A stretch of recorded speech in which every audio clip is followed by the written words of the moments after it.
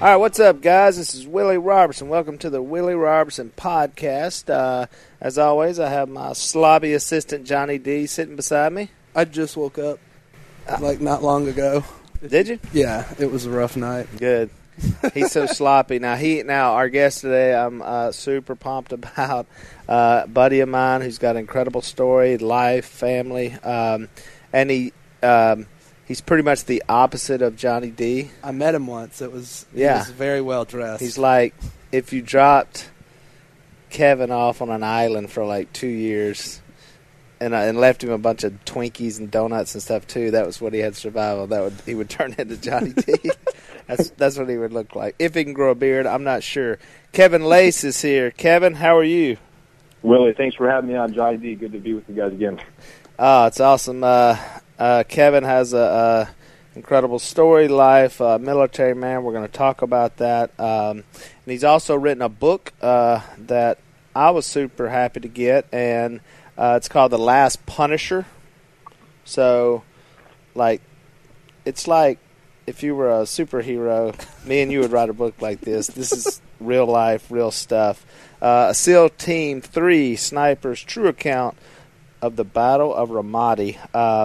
Great book. I actually got my original copy. I don't know if it was all the book, Kevin. You remember it was like in a binder with pages. So I read. It's just fascinating, the book. So tell me about the book, why you wrote a book, and just your thoughts on how it came together. It's been out a few weeks now. Tell us about the book.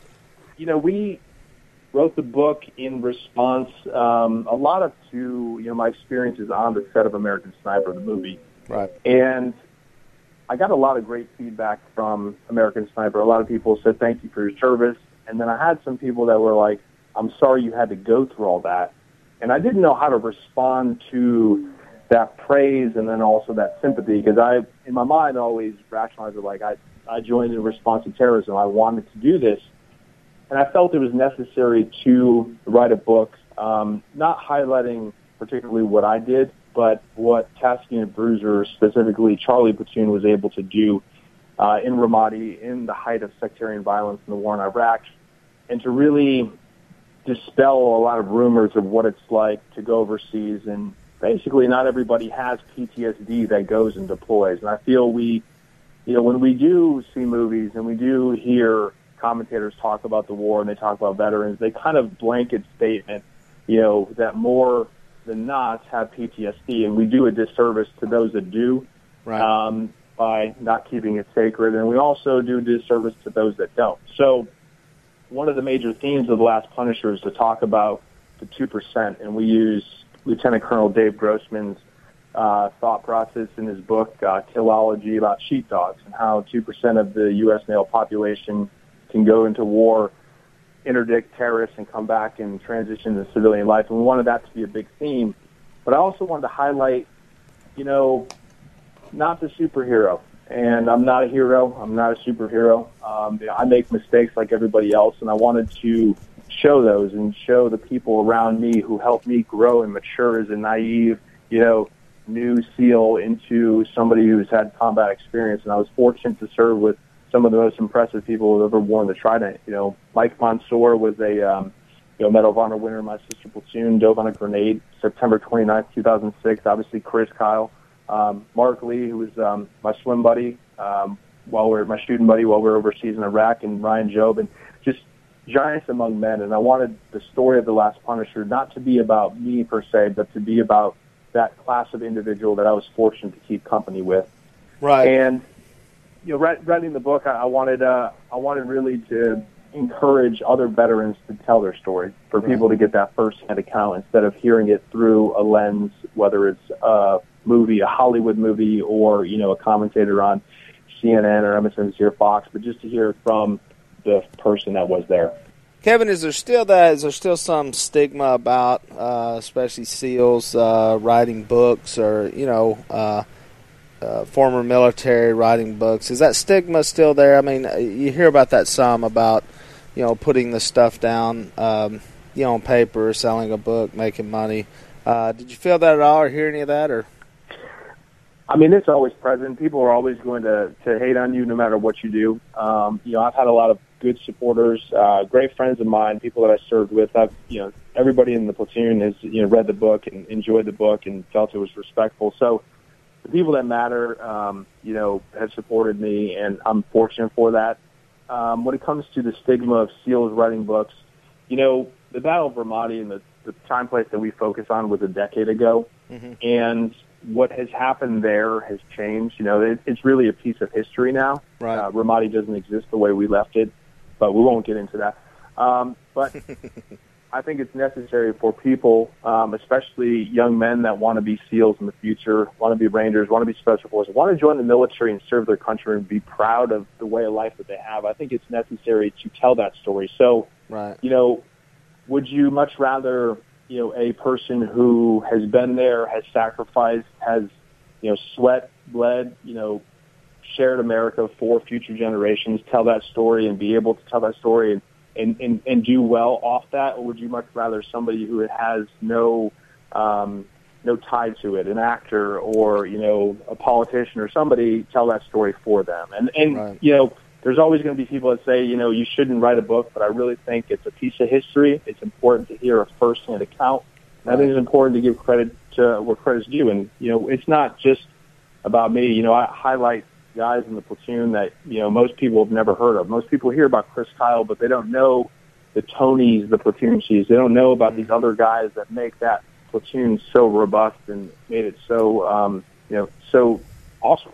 Well, I think you did, and I think you certainly, it's just oozing with the team and all the people around you. And like I said, even your mistakes. And let's face it, I mean, the books, a lot of them that have been written, I'm fortunate enough to know.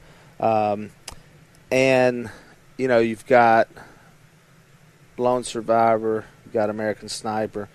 These are going to be made into movies. And let's face it, I feel like we need the book, right? Because the movies, by the time they get the movie versions, things are creative licenses taken. They've got to shorten it up, and they've got to make it, make sense and sell it in Hollywood. So I am glad. I'm glad that there's books written, first-hand account, that you can go get all those details. And so, it's just hard to get a Cliff Note, version of these stories. And I'm glad that you did it. I was touched by how you joined. And what made you go into the military, and really where your life was at that point, which, let's face it, a lot of Americans, are at that point. So talk about that, just when you decided to do something, make a difference, and kind of break the lifestyle that you were in and do something different. Sure. I wouldn't say I was in a dark place in 2001. I was in a rut. It wasn't. I had pictures like college. It's like that. Yeah. You're trying to figure out what you're going to do, and you're kind of slopping around, and about halfway in school, halfway, chasing girls and all that. So yeah, at that point in your life, at a young life. So, and then what happened? I mean, what? Yeah, the answer was E, all of the above. Just doing the lifestyle that wasn't productive. It wasn't preparing me to be a successful individual. And the events of 9/11 really hit hard for myself and, all of us above the age of 15. A good friend of mine, his father was killed in the Trade Center, and I'd grown up with this individual. And, it weighed on me because it was, you hear about people going and old age, but the sheer evil of 9/11 just struck me to the core. And I felt compelled to join the military. My grandfather had joined in response to Pearl Harbor, and I really felt that was our calling for our generation. So I went down to the recruiting station. I actually went to the Marine office, but they were out to lunch. So Marines, right? Yeah. But then I walked into the Navy office, and I saw a steel poster on the wall. It was a bunch of frogmen climbing out of the water, and I took one look, and that's what I wanted to do. And back then, there weren't books. I think there was Charlie Sheen's Navy SEALs and G.I. Jane. I watched G.I. Jane, and I was like, yep, that's what I want to do. I want to go to Buds with Demi Moore. You wish they all looked like that. If they all looked like that, it'd be different. But I really wanted to perform at the highest level. I'd been competitive growing up, but I felt if I was truly going to get in the fight to the degree that I know I could be successful, the SEAL teams was it for me. So I did my research and, obviously joined the Navy and then went to BUD/S, Basic Underwater Demolition SEAL Training, and then got to SEAL Team 3. Yeah, and so now you were an athlete, right? I mean, how much did that play in, just your athleticism and all that into the training of what you did to make it easier, or were there guys that didn't seem athletic or could handle it? I mean, just tell me a little bit. I mean, I'm fascinated by that and just the training and how I know how hard it is because I know people don't make it. These are people who are motivated and still don't make it. What about that training? Sure. I was a good athlete. I played a host of different sports. Swimming was one that I picked up. I played basketball in high school my freshman year, and I gave that up to swim. And I really wasn't a great swimmer when I started, but by the end of my senior year, I was competing at the state level. But I had a series of successes and failures growing up in sports, and that was the most, preparatory experience that I had was not being the greatest, but being good, and then also failing. Because when you get to BUD/S, there are some extreme athletes. There are the best of the best, and that you can apply that wherever you go. You can meet smart people day in and day out, but they're not always successful. And that's how it is when you get to BUD/S. But when you've experienced failure and you know how to pull yourself back up by your bootstraps and carry on, that's what makes you successful through SEAL training. And I feel that lends credit to, success during that 6 months of training where most don't experience. And I think the lesson is, you have to put yourself in situations where you're not going to succeed to see how you react. And, there are times where I reacted accordingly prior to BUD/S, and there are times I didn't and failed. But all those accumulated, strengthened my resolve when I got to, the elite level, when I got to SEAL training, that, this is for keeps, and I will make it because I've been through failure before. I don't want that to happen again. Right.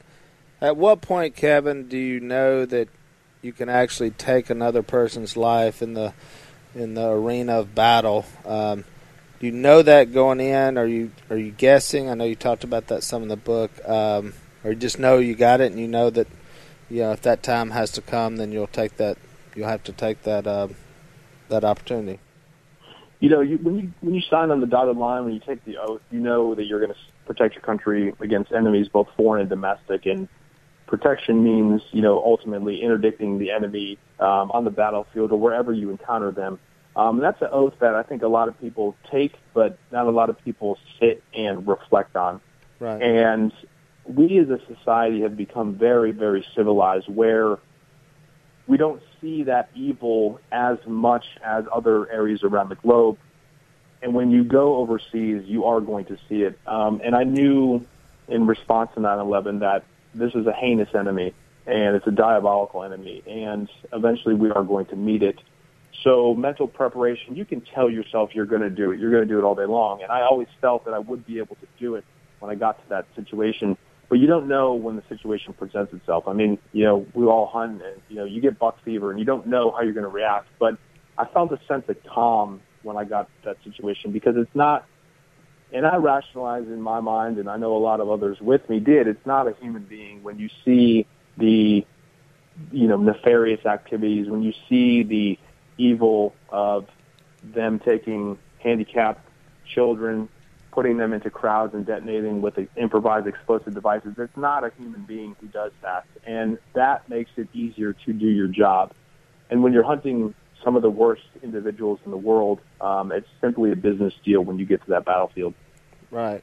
On the flip side of that, what's it like mentally, spiritually, for people who know that your life may end at any moment?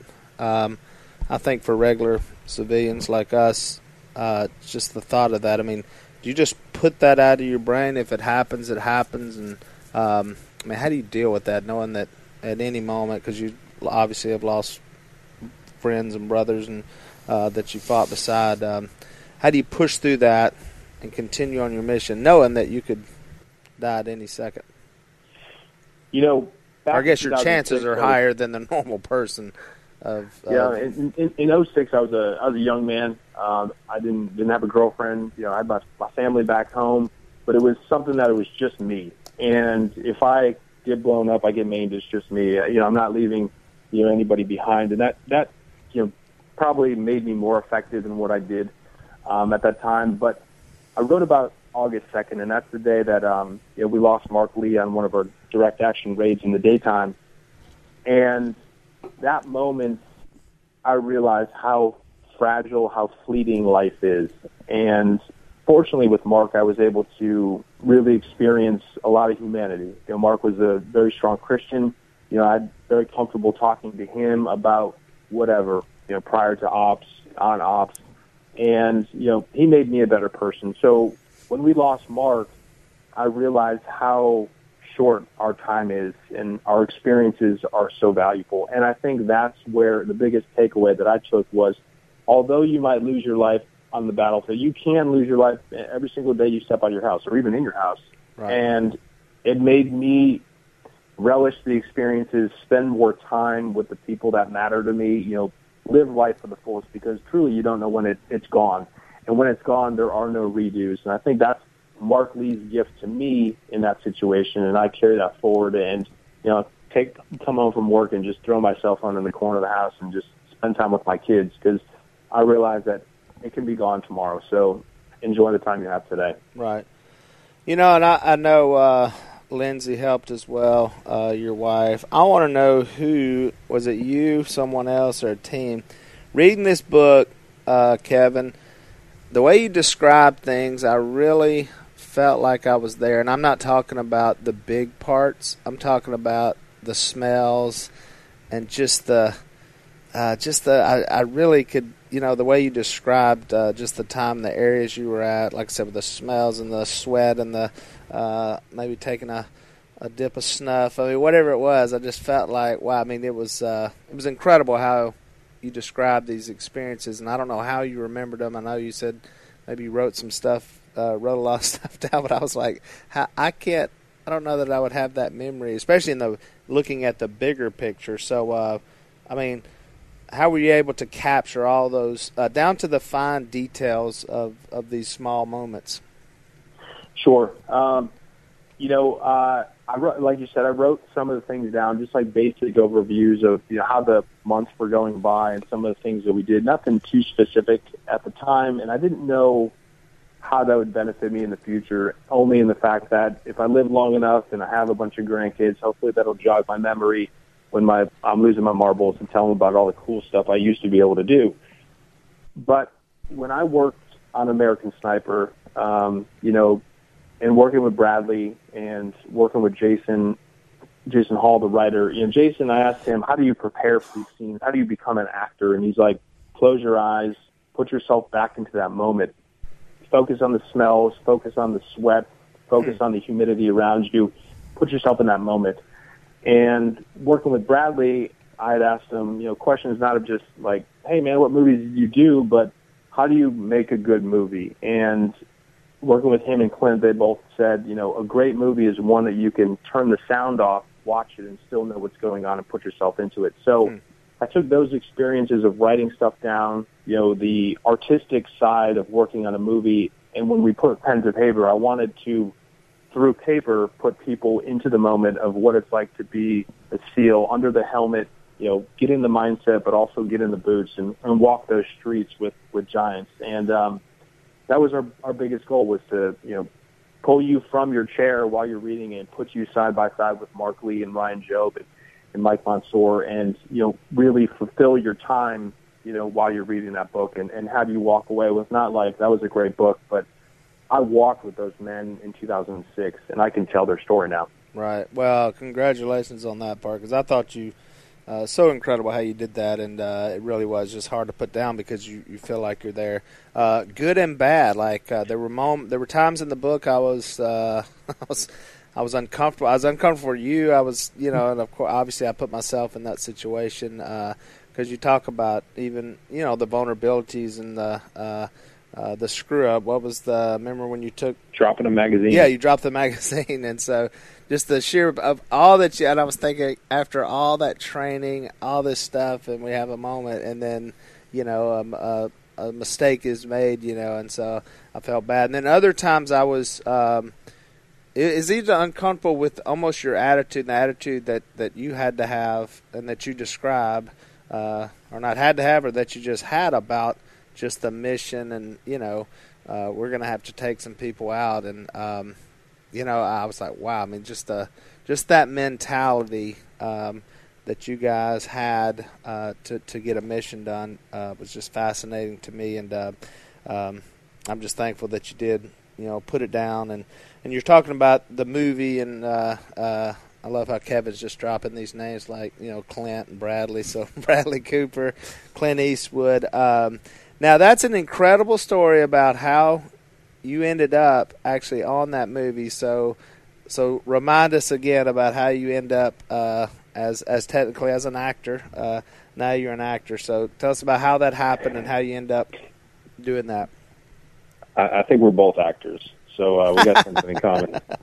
I'm a reality TV guy. I'm not an actor. What are you talking about?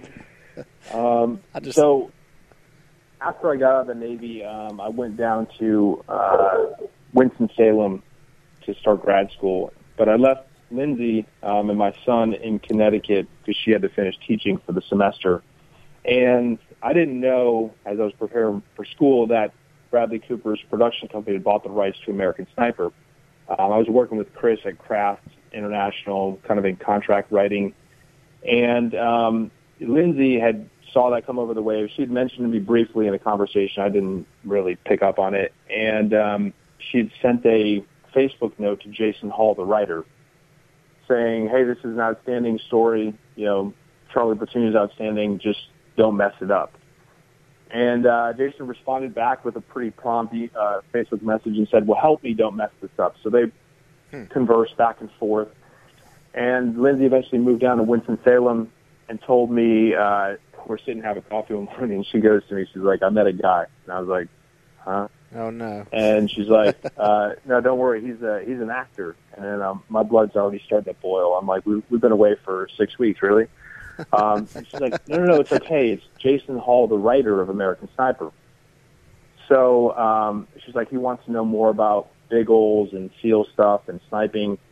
So I text Chris, and I told him Jason Hall wanted to link up, and Chris, kind of laughed it off. And he's like, "Yeah, that guy's Hollywood, but let's go ahead and do it." So for the next 3 or 4 months, Chris, Kyle, myself, and Jason Hall worked on the screenplay, the original screenplay of American Sniper. My role was very small. It was, hey, how do you patrol? Or how was Marc Lee? How bad did he smell? Stuff like that. Right.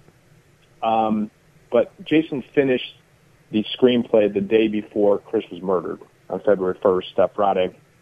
And I called Chris that day, texted him the next day, that Saturday morning, and then Saturday night I got the news that we all did, that Chris had been murdered at Rough Creek. And I called Jason and told him he was crushed.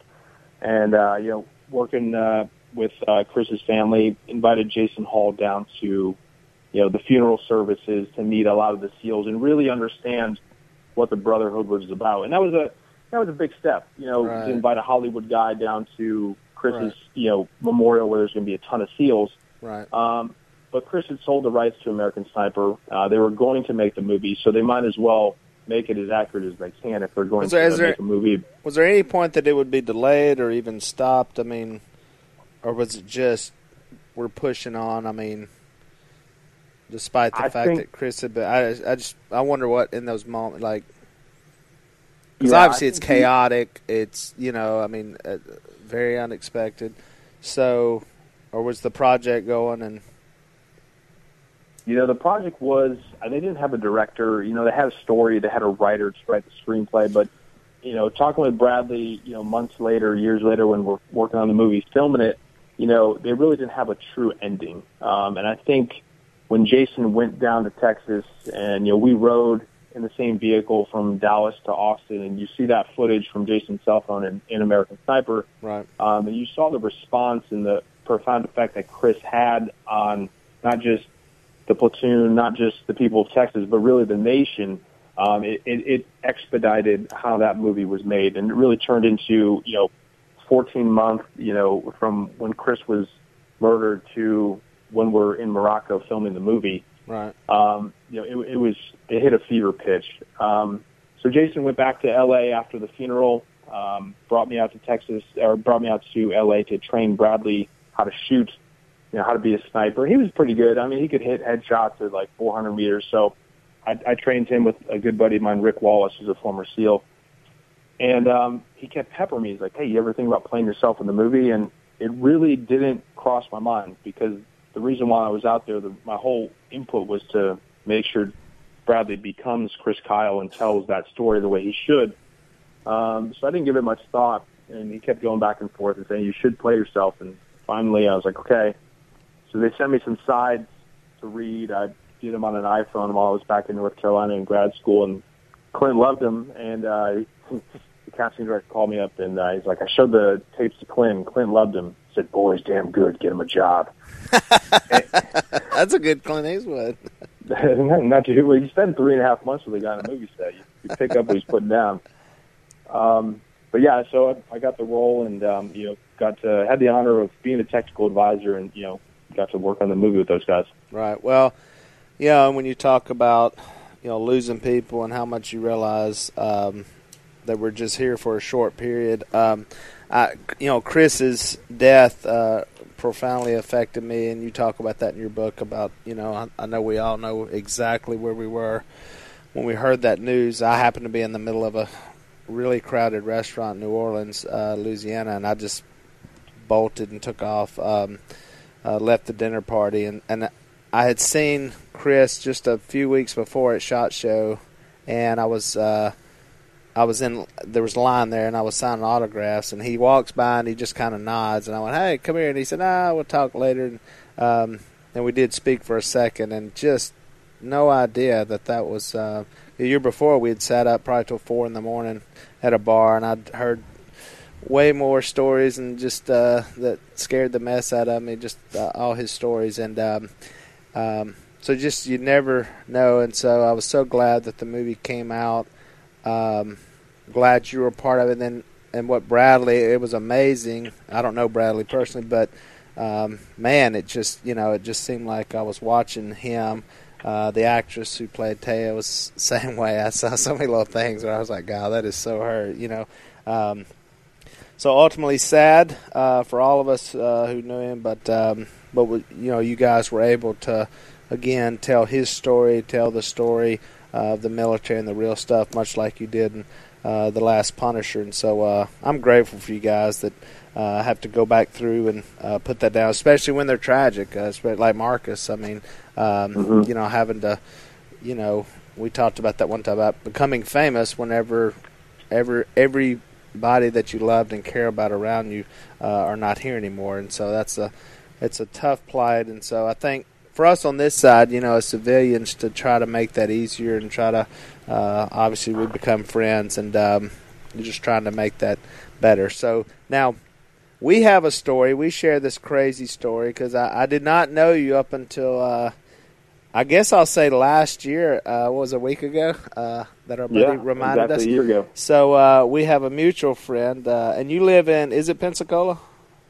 Yeah, I live right outside of Pensacola. Right outside of Pensacola. Yep. So you're down in that area, and I have a great friend. You have a friend, John McInnes, who's owner of Floribama Bar, among other crazy things that he does. So we're all buddies, and John's one of these guys who thinks that the world is literally almost over. I mean, we're a week out, and he's read every book and about moons and the blood. Everything's a sign. So he's kind of a spooky guy, and he calls me up in a panic. He's like, Willie, we got to go to Israel right now.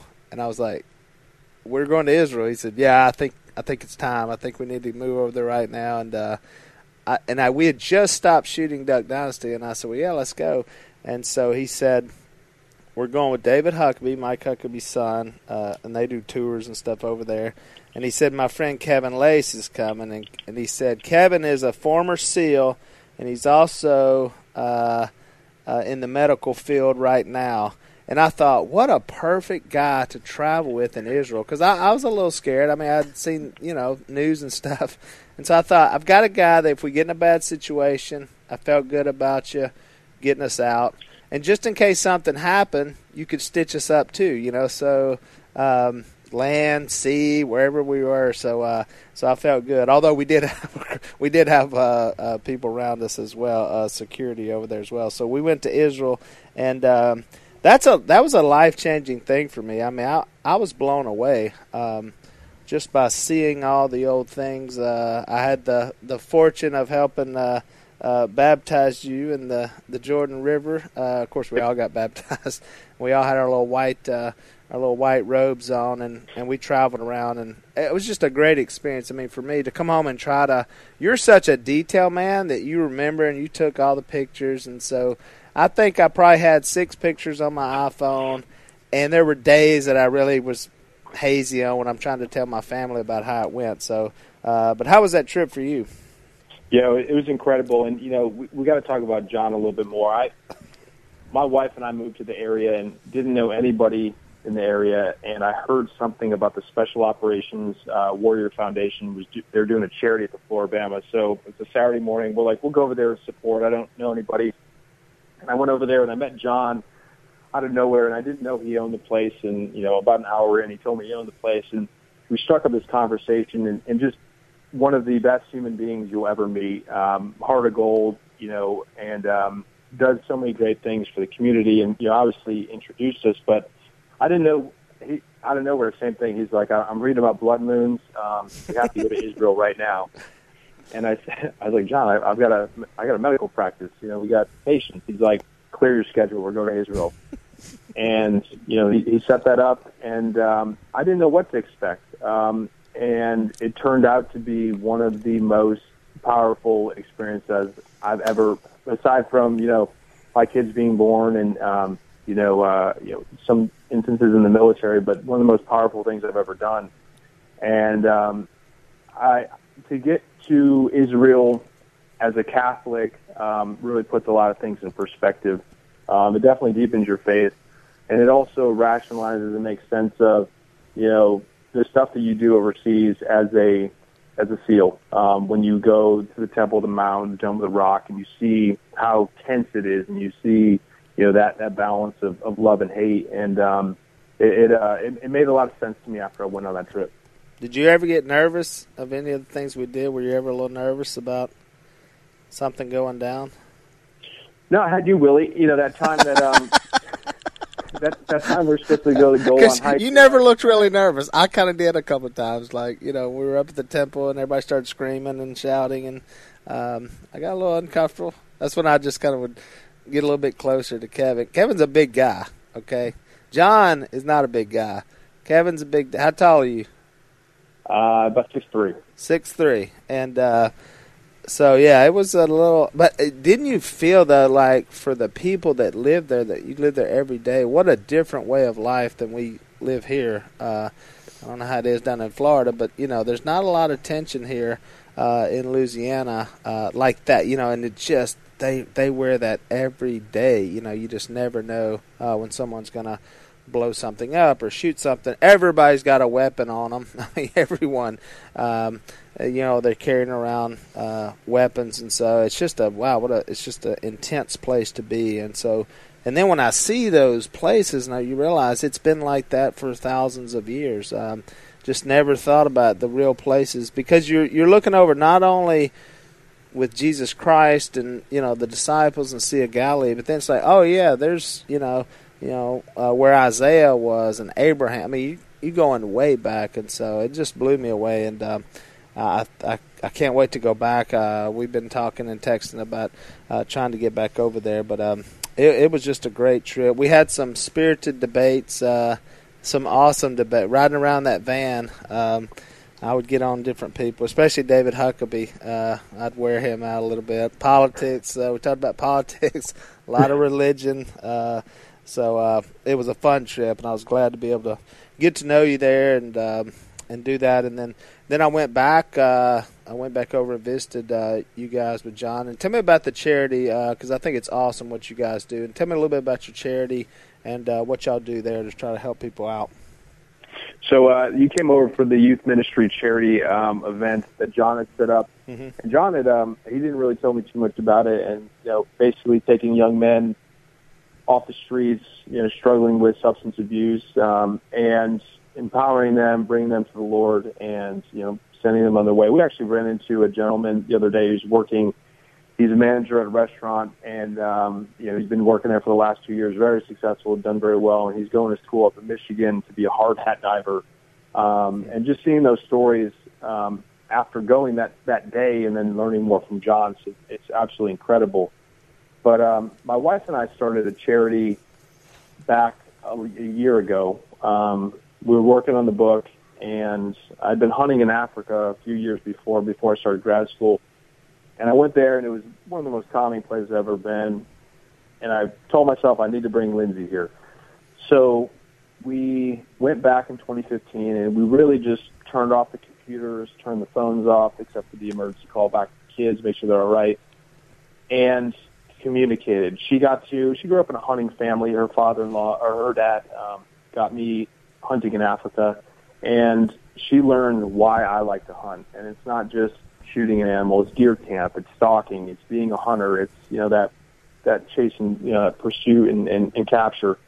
And she ended up shooting an impala and loved it, had a great time, but she came back changed. She felt like this is something we need to share with other veterans and spouses to promote communication.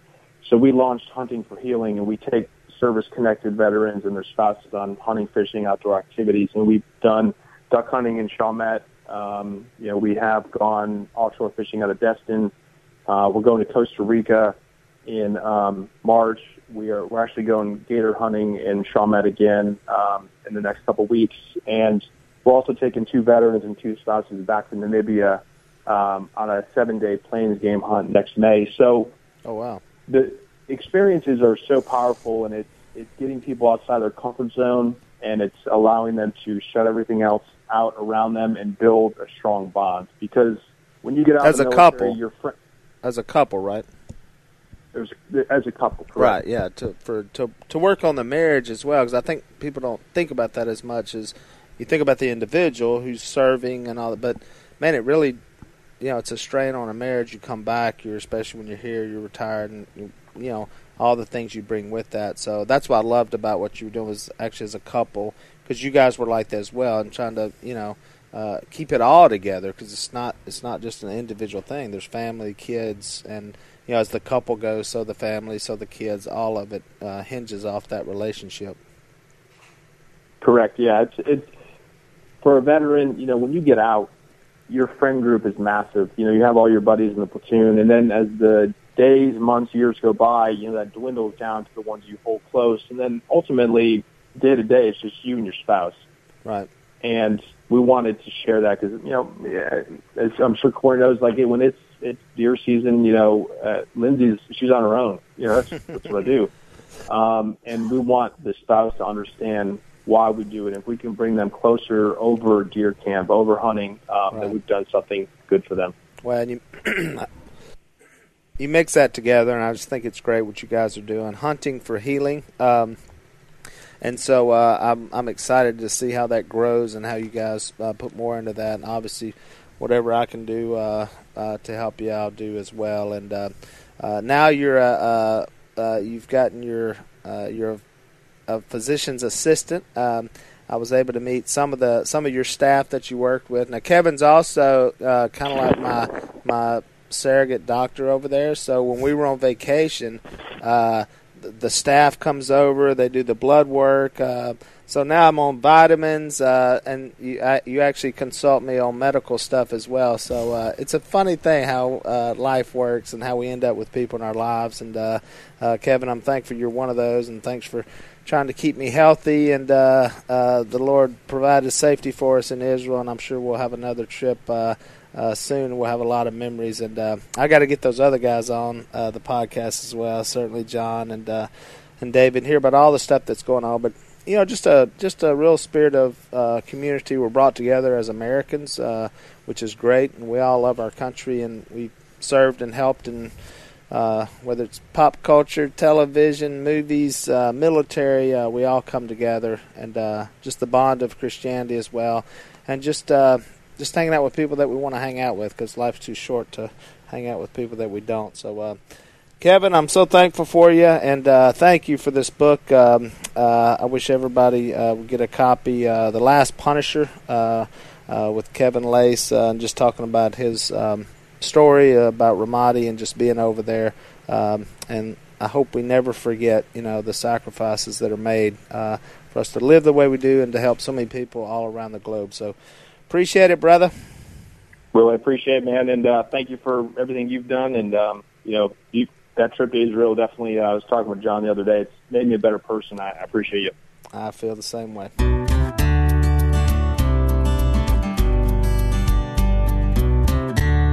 All right, guys, that was Kevin Lacz.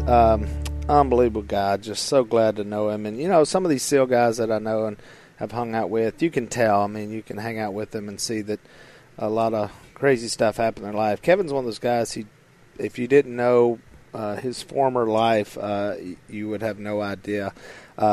Just really got his head together, his heart in the right place, got a great family. So, once again, just thankful that Kevin came on and shared his story. Today's Bible verse is 2 Corinthians 4, verses 8 and 9. We are hard-pressed on every side, yet not crushed. We are perplexed, but not in despair. Persecuted, but not forsaken. Struck down, but not destroyed.